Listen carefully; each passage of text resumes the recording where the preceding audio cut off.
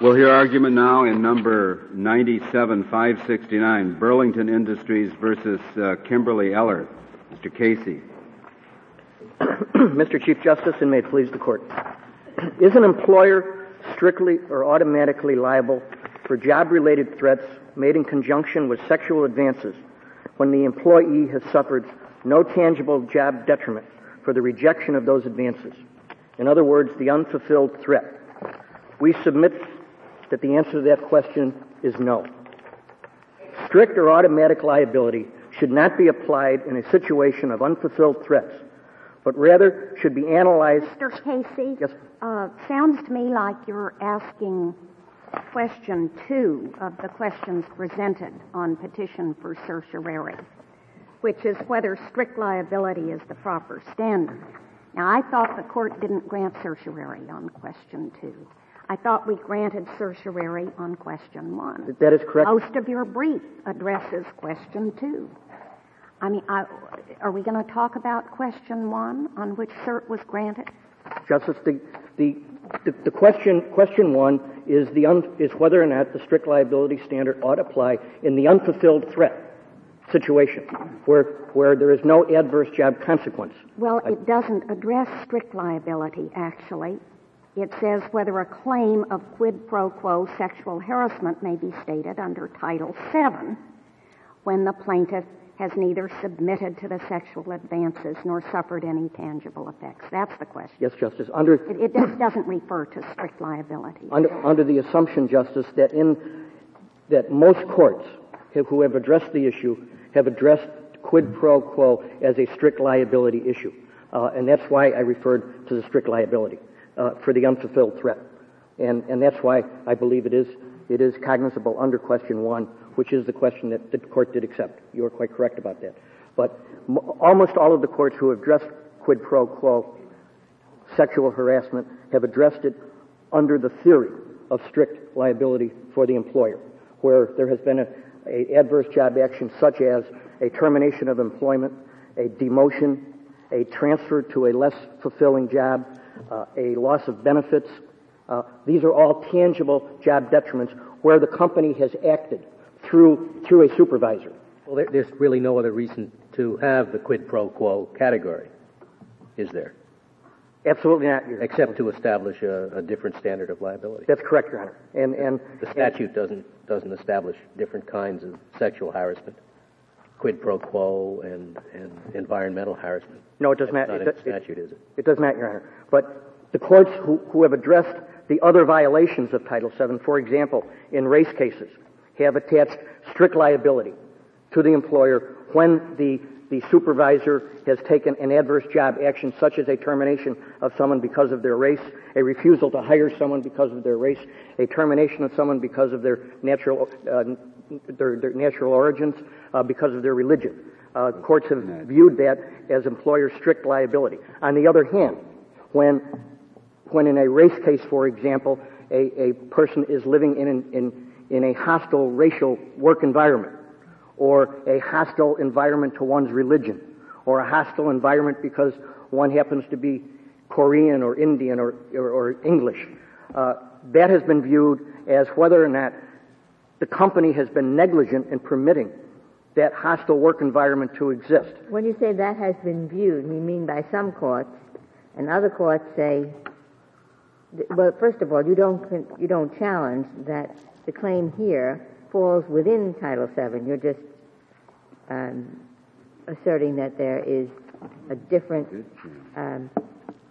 standard for the employer. Absolutely, Your Honor. So everybody agrees that this kind of claim is stated under Title VII. This is a claim for discrimination by reason of one's gender. And how did we come to this distinction then? Because the statute doesn't say a word about quid pro quo, and it doesn't say a word about hostile environment. It says same terms and conditions of employment, period.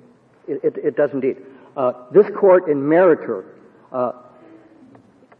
acknowledged at least a distinction between the hostile work environment and quid pro quo. This court in the Harris forklift opinion, by noting that the Harris case was not a quid pro quo case, implicitly recognized the distinction. I think the same distinction Your Honor, has been made in the other type violations of Title VII in terms of race and national origin, where there has been an act.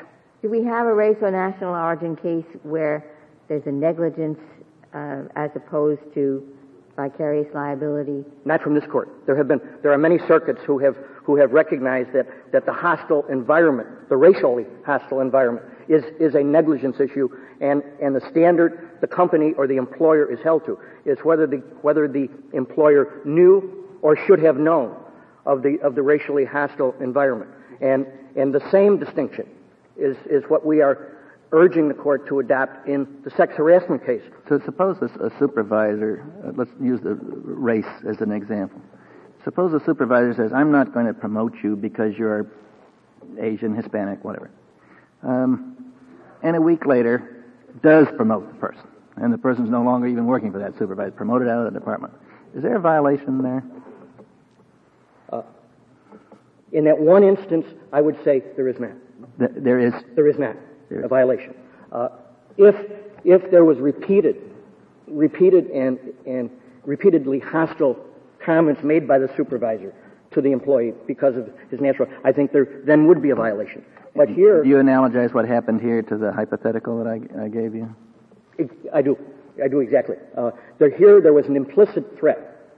I could make your job easier or harder for you. That's the kind of threat we talked about, and it was at a job promotion instance.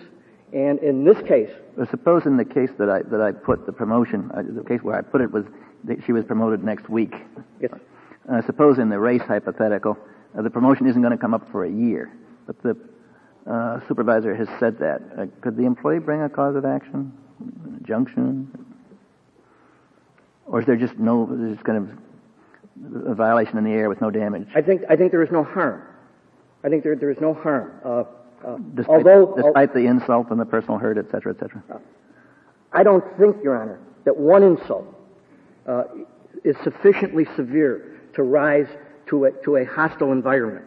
Well, what if you have a situation of a supervisor for a large corporate employer who routinely orders a female employee under his supervision to go to a certain isolated place where the supervisor can be alone with this employee, and repeatedly then tries to use that opportunity for sexual gratification, repeatedly.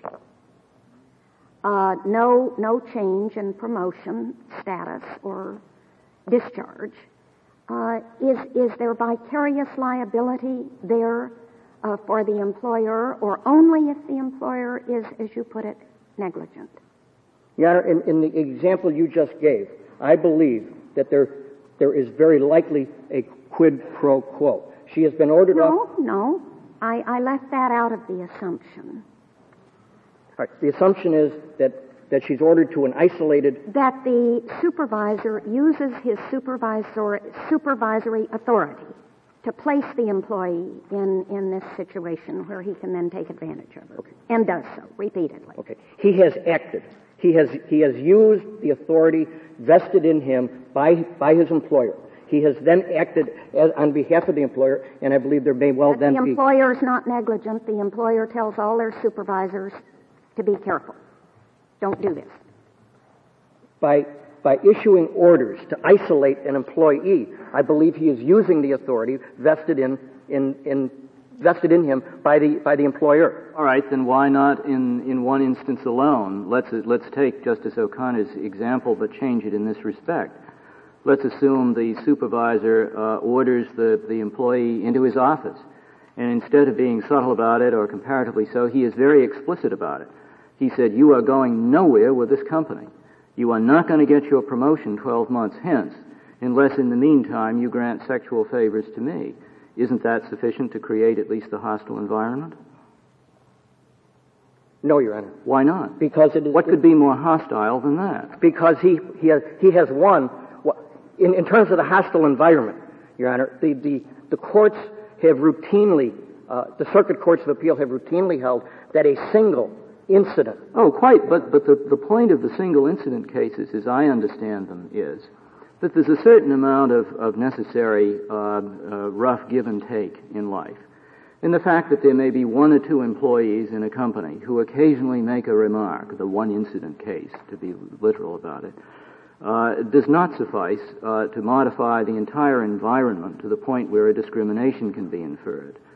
But when one is talking about a supervisor with the undoubted authority, in effect, to change the entire future of a given employee in that company, and that supervisor is explicit about it, nothing is left to chance, it seems to me that the very power of the employer and the explicitness of what he does in this hypothetical should be enough, whereas one remark from a fellow employee wouldn't be enough. For liability, Your Honor, for an employer to attach in a hostile work environment, there has to be some indication to the employer that the employer knew or should have known. But why not? Why, if in a series of cases the employer is going to be liable because the supervisor has been authorized, has been given a particular power and repeatedly abuses it, so that the abuse is clear, why shouldn't the employer, by a parity of reasoning, be liable when the abuse is equally clear,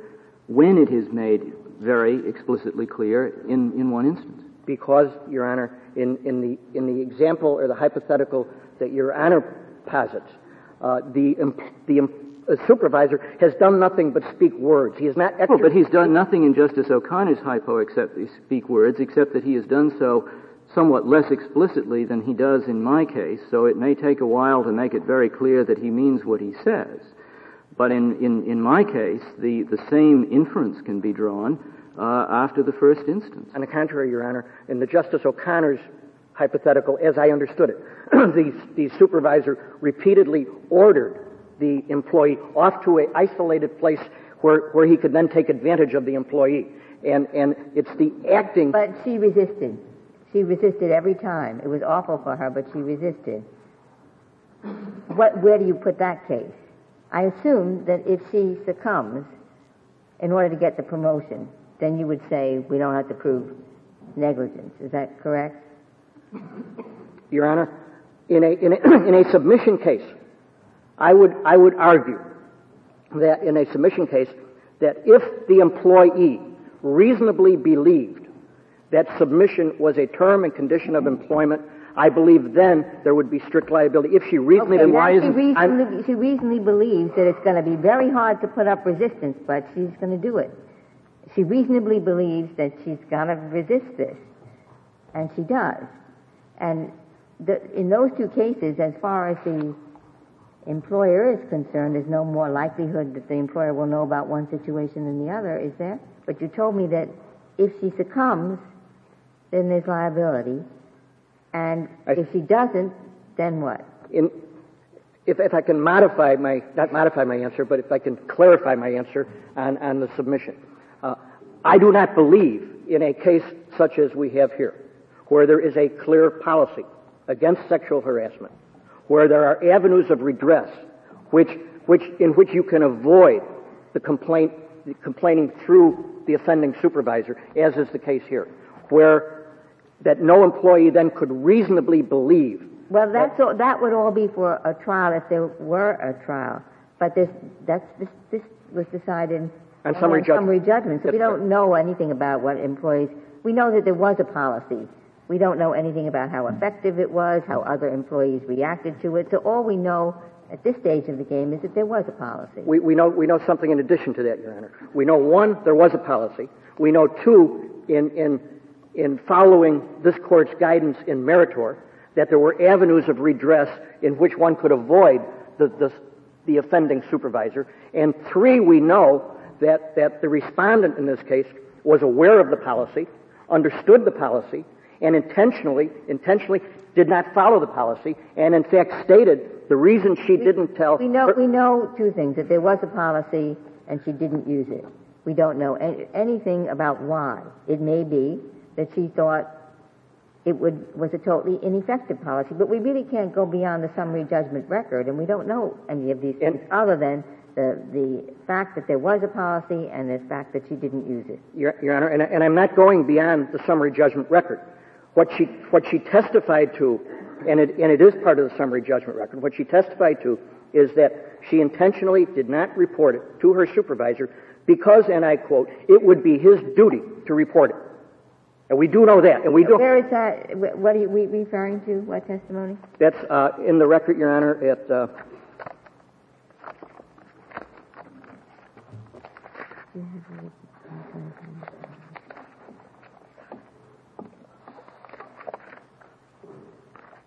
I will find it, Your Honor, but it is clearly in the record, and it's quoted directly in our brief.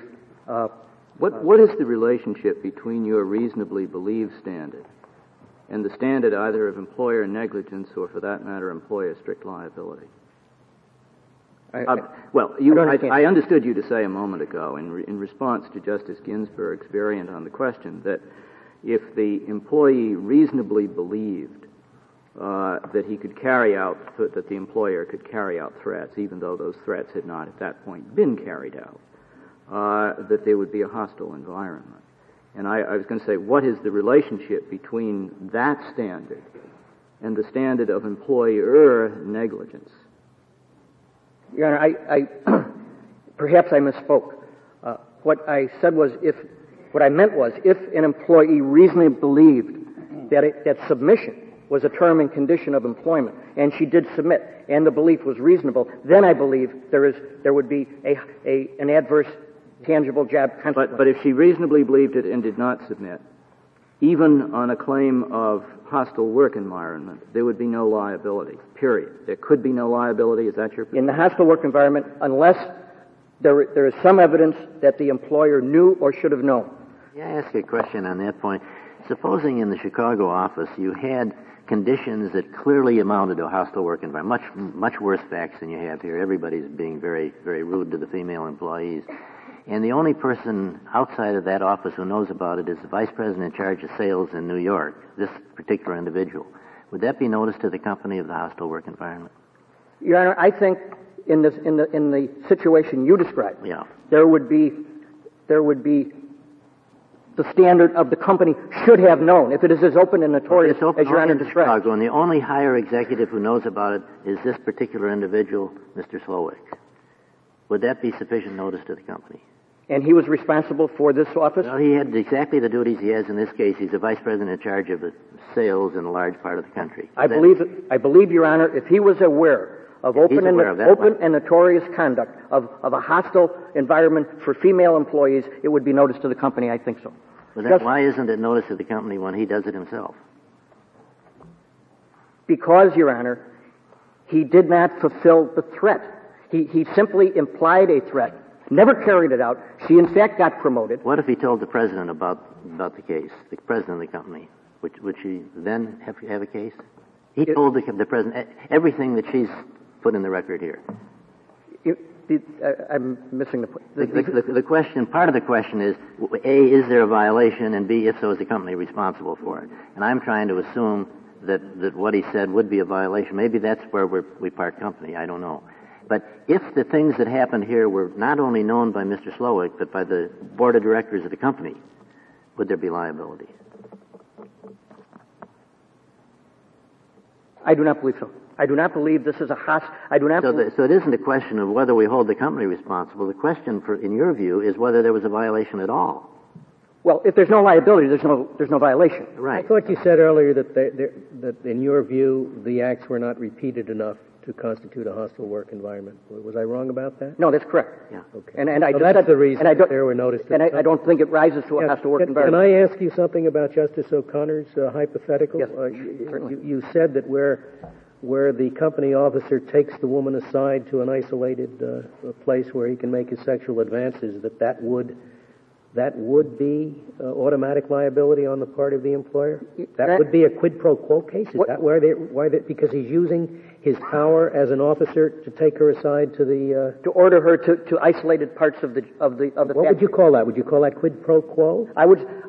In that circumstance, Your Honor, I would say that is quid pro quo because he is exercising the precisely the what authority. If he tells her to come over to the water cooler? Boy, I mean, you've expanded quid pro quo an enormous amount if you accept that. What if he tells her, come on over to the water cooler, I want to tell you something. And she goes over to the water cooler.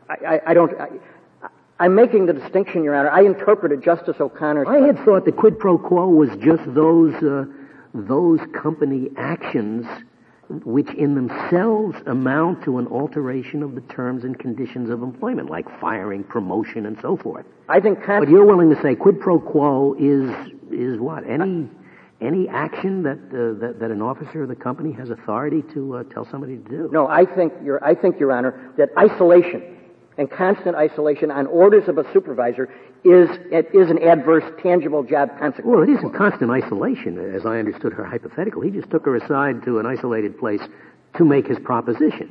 I mean, if he assigned her to Timbuktu or something, then I could see quid pro quo. But he just pulled her aside to make his proposition. Justice O'Connor's question was repeatedly ordered her to an isolated part of the factory. Oh, I see. So she's working. You understood her question to mean that she's working in an isolated part of the factory, all by herself. That's there. Correct. Oh. That's exactly how I interpreted it. Mr. Casey, that wasn't the question, but you're altering it to suit your needs now. Mr. Casey, would you explain this to me? I take it's common ground here with you and everybody else, that in a hostile environment claim, there does not have to be any change in conditions beyond those conditions which are constituted by the hostility of the environment. That is correct. Okay. Now... environmental hostility. Right. If the environmental hostility is created by threats of personnel action, threats of a quid pro quo nature, in other words, which are not carried out, why isn't the hostility of the environment just as clear, even though there are no other changes in condition, as may be the case in a non-unfulfilled quid pro quo hostile environment case? Justice Souter, it may well be a hostile environment. And if it is a hostile environment, then we look at it as a standard of negligence. Did the employer know, or should the employer know? I'm leaving aside and maybe I'm isolating the question too much for your taste, but I'm suggesting for a minute, let's leave aside the standard for imputing liability to the employer. Let's just look at whether there's been a violation, and forget whether it's negligence or whether it's strict liability for the moment. And I take it your answer is, yes, there can be a hostile environment by unfulfilled quid pro quo kinds of threats. That's correct. And your only point of difference then, I guess, with your opponents on that isolated point is that you say there's got to be more than one threat, just as there has got to be more than one hostile remark, if you will, in order to create the environment. Correct. One instance. One instance does not create a hostile environment. And you're saying that the fact that the hostile environment and the unfulfilled quid pro quo situation is created by a supervisor with more authority than, let's say, just a fellow employee, that doesn't make any difference in the calculus of how many instances there have got to be before we can conclude that the environment has in fact become hostile. You're saying that really is not relevant. I do not believe that to be relevant. Mr. Casey, you formulate this question, claim of quid pro quo sexual harassment. Now, what is your understanding of the term quid pro quo sexual harassment? My understanding, Your Honor, is this for that. You give me something, and I will do something either negatively or positively to you. There's a quid and a quo. And I believe... Simply where it's proposed or where it happens? Where it happens. Where it happens. Correct. You mean where it happens? Where something is proposed by the supervisor, but not necessarily acquiesced in by the employee, I take it. Sleep with me or I won't promote you. I mean, it is the classic example that we all use. Yeah, but and I don't promote you. Yes. But it's curious because you say that where the woman says, "Okay, I will sleep with you," and he does promote her, so that there is a quid, and there is a quo for the quid, that is not quid pro quo. But where she refuses, she does not give the quid, and therefore does not get the quo, That is quid pro quo. Your Honor, if he gets... It's an interesting theory. No, but that's not precisely the theory. The theory is, if she gets the promotion for having slept with him, she got something she's not otherwise entitled to, and I think that is discrimination, and I think that is a violation if she actually didn't get the promotion. Wait. In the case where it is the violation, he makes the proposition, it's refused, and she is not promoted, and the person who did it is the vice president of the company. Why doesn't the company know about it? He knows about it. He's the vice president. He is the company. So why isn't the company the actor? Because excuse me, I didn't mean to interrupt you. Because he didn't act with the authority given him by the employer. Right, so then you're just using the same arguments that were in this other case. There's nothing new here. It puzzles me that is that right? If she does acquiesce, the law gives her a remedy. If she doesn't, it doesn't give her a remedy. So the law favors submission, as I understand. I don't think that's actually the case, Your Honor. I don't think it favors submission in any event. I don't think there's... He's bluffing in both cases.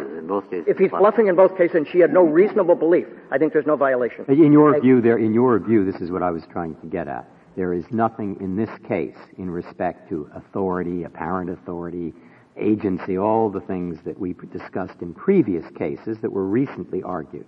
In that area, there is nothing different here.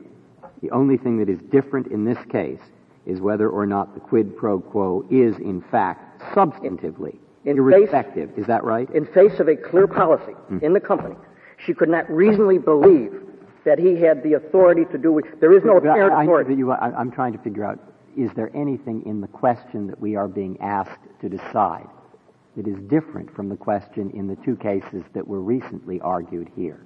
Absolutely. And there is one thing that seemed different. We're asked, which is what I thought the question meant, whether there is a substantive violation of the statute. Nothing to do with vicarious liability. Now, other than that, is there anything different? Yes, Your Honor. The difference in this case is the standard of liability to be applied. Is it strict liability or is it a negligence issue? So if I believe it's strict liability, there's nothing different. Other than the standard of liability. But that's what we didn't grant certiorari on. That's the second question. Your Honor, I'm tying the strict liability to the quid pro quo. If it is a quid pro quo case, this for that, I believe the cases are quite uniform that there is strict liability. Mr. Casey, how did all this come up? It really is mystifying with a statute that doesn't use any of these terms. It just says, no, thou shalt not discriminate in hiring, firing, all terms and conditions of employment. Justice, it came up in the context, really, of the other violations of Title VII in the race cases, for example. The company is automatically liable if the person is fired or demoted or not promoted because of his race. Why should that be? Why should that be? Why should there be a distinction between quid pro quo and hostile work environment? What is the law trying to achieve by adopting that category, by adopting that dichotomy? Well, this court has instructed us in Meritor that we should look to agency principles. And when one is acting on behalf of the employer and using his authority, that is, in effect, the employer acting. When there is simply a hostile environment, the standard for agency should be known or should have known. Thank you, Mr. Casey. Mr. Rosciello, we'll hear from you.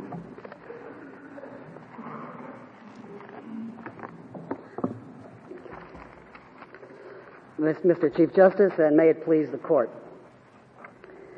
The express language of Title VII of the Civil Rights Act of 1964 specifies that three elements, and three elements only, must be demonstrated to establish a violation of that statute. There must first be employer action, secondly, posited upon a discriminatory basis, and third, the discriminatory conduct must alter the terms and conditions of employment. The only issue for this court to decide is whether or not Mr. Slowick's conduct in this case was employer action within the meaning of 42 U.S.C. 2002A1. Mr. Ross, I'm sorry, go ahead. I'd like to ask you, in a situation like this where we take it that the supervisor doesn't follow through on any threat, actual or implied, of failure to promote or something, some employment action, where the employer does not follow through on that. The harm to the employee seems to be very much the same as that under hostile environment claims. That's correct. I mean, I don't see a lot of difference here than there would be to simply a hostile environment situation where the threat is not carried out.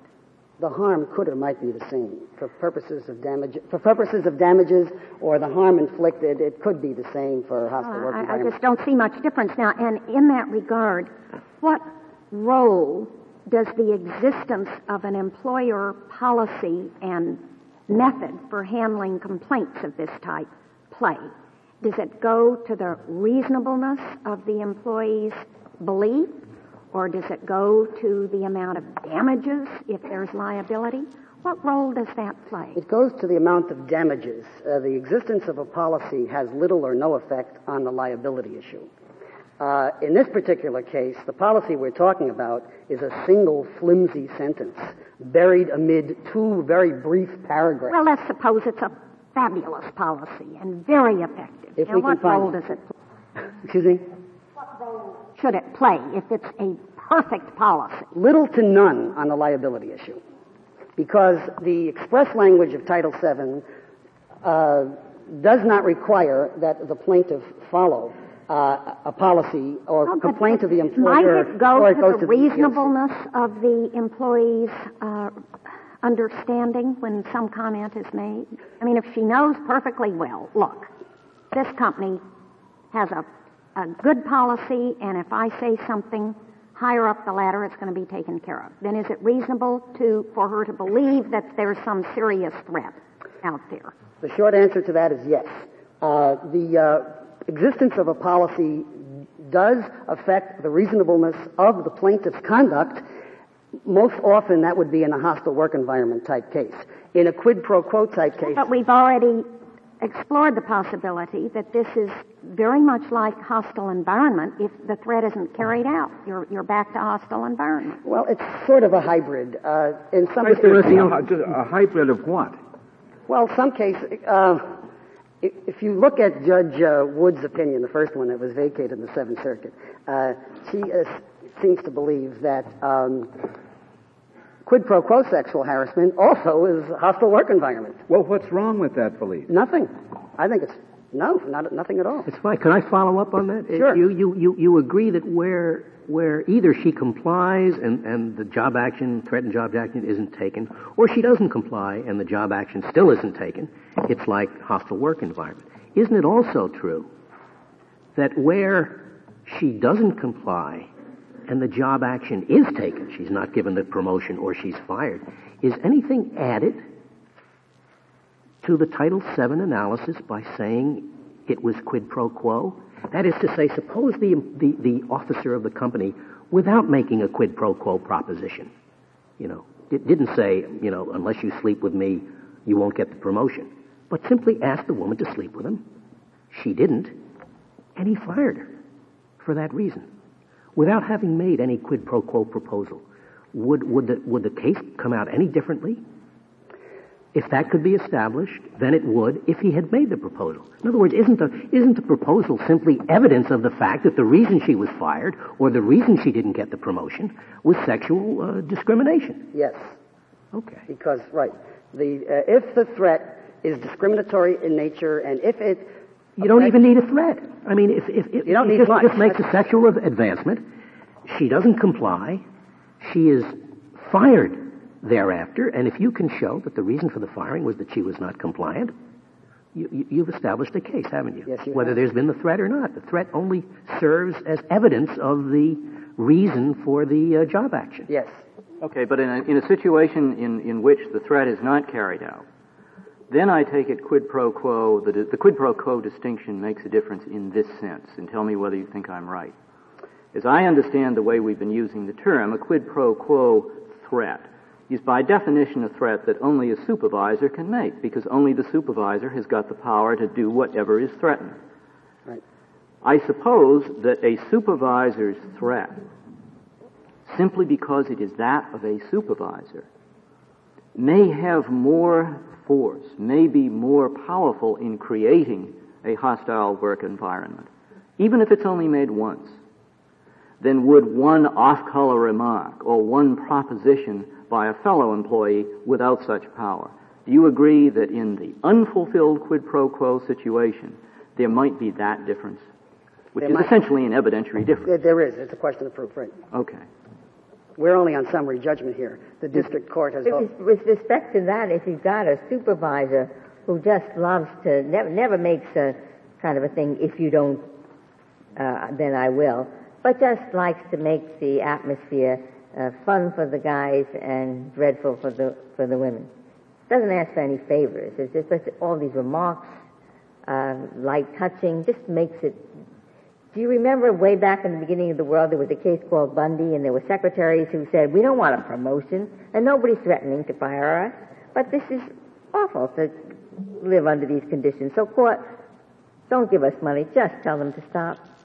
Now, where does that kind of case fit in this picture?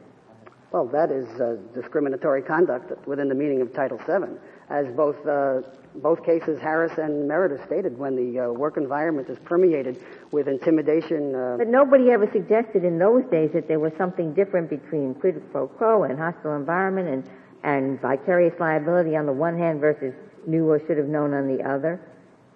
It seemed to be all one. It was under Title VII, and there was one standard. Well, we believe there should be one standard. I mean, with all due respect, I think Meredith is a wonderful opinion, but I don't think the court or the author of the opinion intended to wreak the havoc that it did when it used those words, quid pro quo and hostile work environment, in that opinion. The circuit courts of appeals and the district courts have had a field day with those two expressions. Well, let me ask you this. Suppose it were a given. Suppose we would hold that in a hostile work environment case, there's liability only if the employer is negligent. Suppose that were our holding. Would the quid pro quo distinction then be important to you? Yes, it would be. and in fact, I noticed that in answering Justice O'Connor's question, you said, but in a quid pro quo case. And now, you attack this distinction, and yet you use it. Well, it's so hard At least you want to hold it in reserve. See, it's so hard to avoid it. There's just such a large body of case law throwing these two terms around. And we didn't start it, Mr. Rossiello, lest silence indicate consent. When we used the expression in Meritor, we were referring to what was by then a well-established body of Court of Appeals law. I mean, don't put it on us. We were just... All right, I promise not to. I don't see why it's a problem. Why is it a problem but for the circumstance that you have here, where there is a proposition that is refused and no punishment? In any other situation, isn't it perfectly useful, or is it? Well, it is. It is instructive. Instructive? I mean, where doesn't it happen? Propositions every day of the week, and they're sometimes are followed by punishment, and they're also sometimes accepted and followed by the lack thereof. In many cases, yes. Right, so there is actually, but if there is, if to go back to our case, where there's a proposition turned down and no punishment, if it were true in that subset of quid pro quo, that it is not a violation unless it is a hostile work environment, which depends upon circumstance and a lot more than just the bare facts I stated. How can you win? Because what I'm interested in your answering is, in the opinions below, I have some kind of impression that you either waived that, or they said that isn't in the case, or can you explain to me what it may be a hostile work environment, but it requires further factual exploration, and there is a Seventh Circuit opinion that suggests this whole matter was waived or something. Could you respond to what I'm... Yes, I can, and that inquiry of Your Honor is treated at great length in our cross-petition for certiorari. By the time the Seventh Circuit got through its 203-page decision below, I think that hostile work environment claim got lost in the shuffle. We think there's enough in the record that it hasn't been waived. And if the court... What are we supposed to do or what am I supposed to do if I thought that might still be there in light of what the Seventh Circuit did hold not what they should have held. And in light of the fact that your cross petition, I take it, is not before us. No. All right. So what would I do in this case if on the assumption, I'm not saying I really think that, but on the assumptions that I gave you? Well, I would remand this case for reconsideration. He should regret that we did not accept your cross petition, I suppose. We didn't accept it. I mean, well, it's still pending. Mr. Rosciello, as I understood what happened was that you didn't surrender a hostile environment case, but you did surrender a simple negligence. So, in other words, what you said is hostile environment, quid pro, whatever you want to call it, there's vicarious liability here. So I think what the majority of the Seventh Circuit judges said you gave up was hostile environment, simple negligence. Not that you gave up hostile environment and the standard is vicarious liability. Is that Yes, I believe that's an accurate characterization. So that in the next round of this, let's assume you win this round. In the next round, if it is determined that in fact when a supervisor is involved and the action involves a threat of using the authority that the supervisor has been given by the company, negligence is not required, a stricter standard of vicarious liability applies, then you're home free. Yes.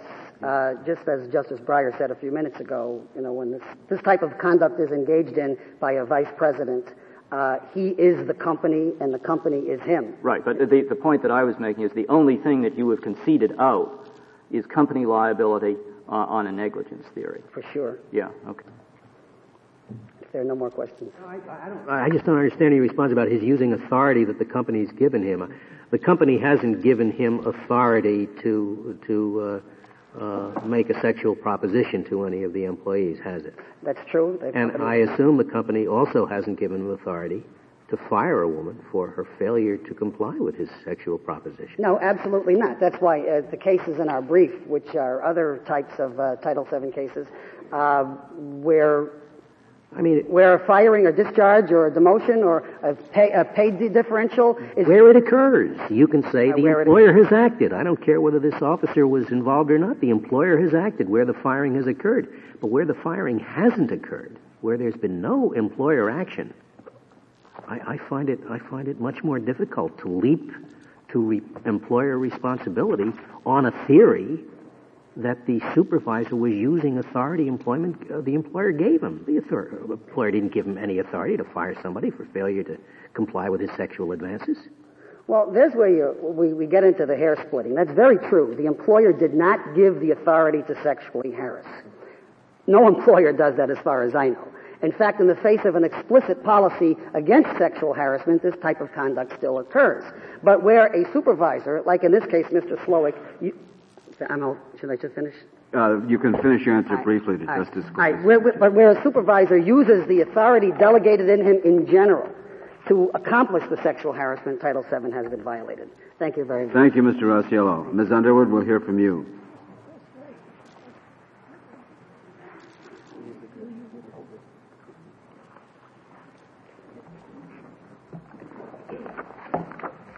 Mr. Chief Justice, and may it please the Court.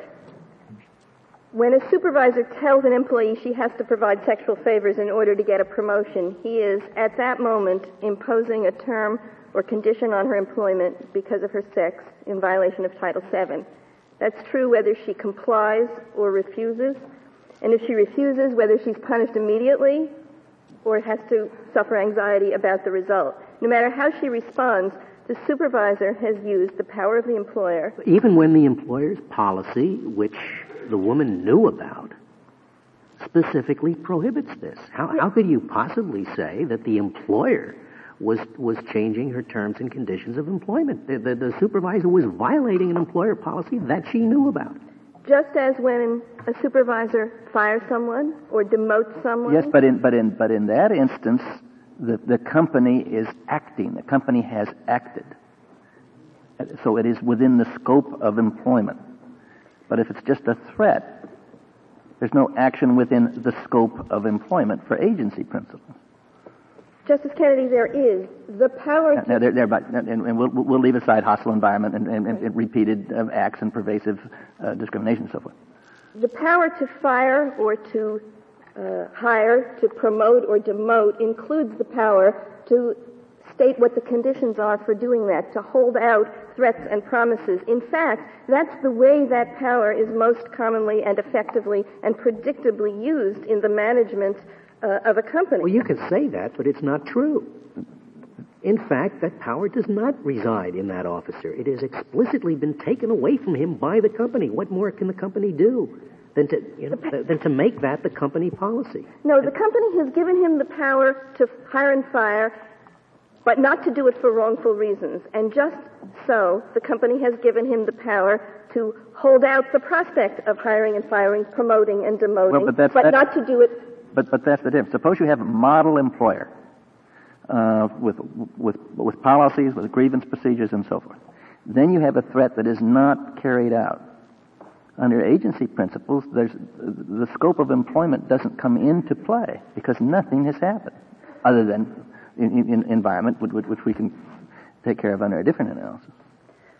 No, a great deal has happened. The employee has now been told that her work assignment and the conditions of her work are different, and the terms on which she can get a promotion are different. But that's never carried out. And she knows that's not true. Yeah. Well, she doesn't know it's not true. She knows that the company has stated that it's against company policy. That's well, and she also learns that it's not carried out because she doesn't acquiesce and nothing happens. If there are no damages, then that will be a matter for damages. In this but case... my sense of the thing, if that is true, is that there simply isn't any liability.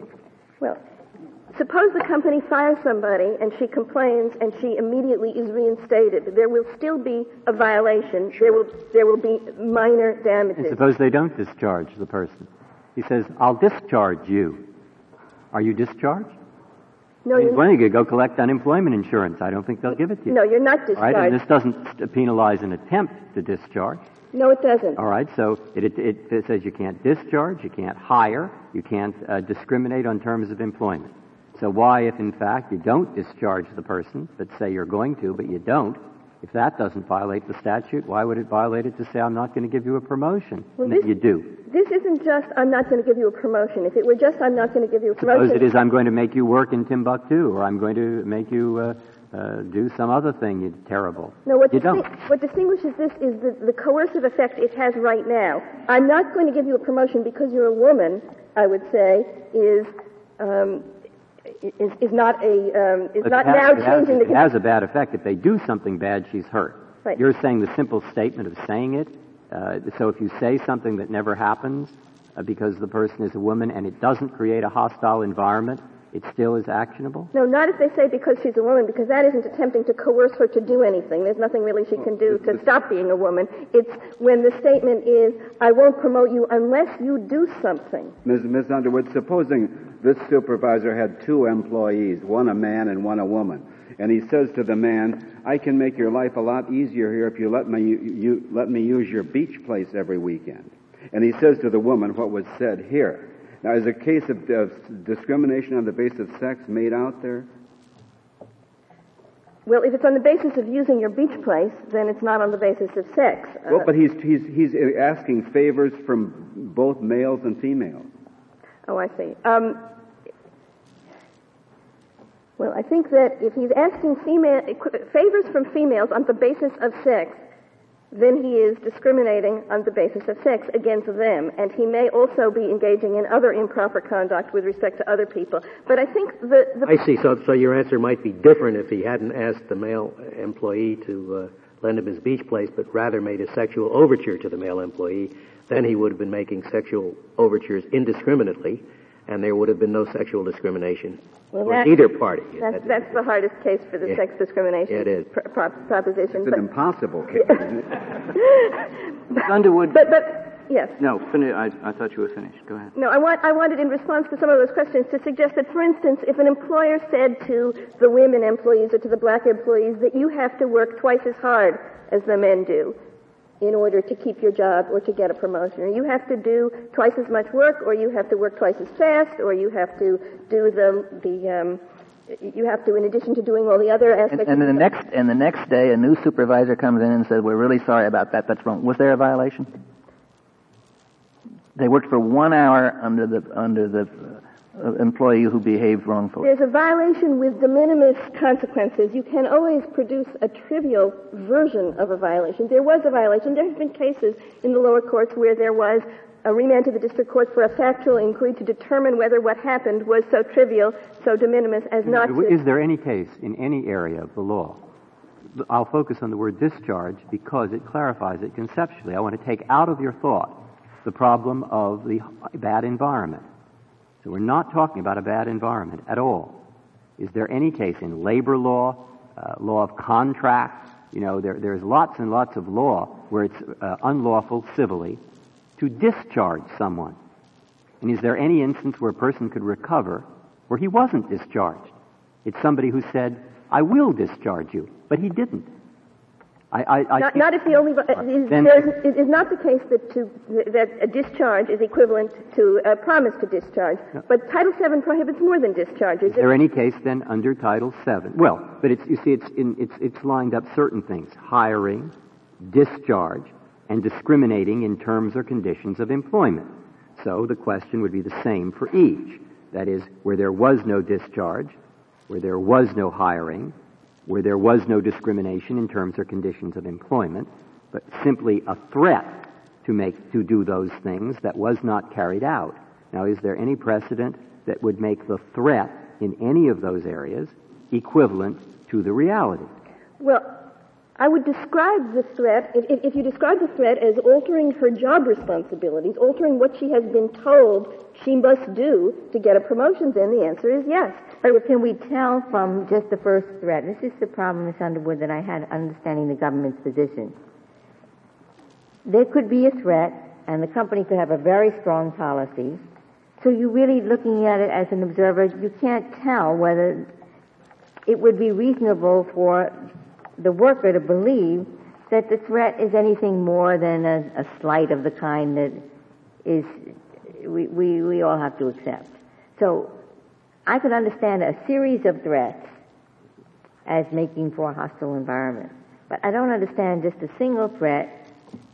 And you seem to say a single threat, whether carried out or not, it qualifies for liability. A genuine, credible threat, which could be communicated, depending on the circumstances of the particular case, by one serious, credible statement, by somebody who is known, for instance, to have carried out such threats in the past, notwithstanding the wonderful policy. But suppose all you have is this, you have this vice president who is a pest, and you have a strong policy, and you have only those two things.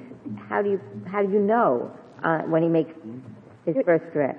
Well, I think you have an issue of fact about whether a genuine, credible threat sufficient to support liability has been made. I think that on this record, more was alleged than one statement, and enough was alleged to resist summary judgment. What we have in this case, after all, is the initial statement, I can make life difficult for you, then I'm reluctant to promote you, then after she's promoted, I won't give you permission to do the job that you need to do for your customer unless you comply with my sexual demands. In each case, a coercive statement is made. Why does the threat make a difference? In the example you gave earlier about racial discrimination in employment, why is it any worse? Why does it affect the working conditions any more if the officer of the company says, because you're black, I'm going to make you work, unless you work twice as hard? Unless you black employees work twice as hard, you're going to be fired.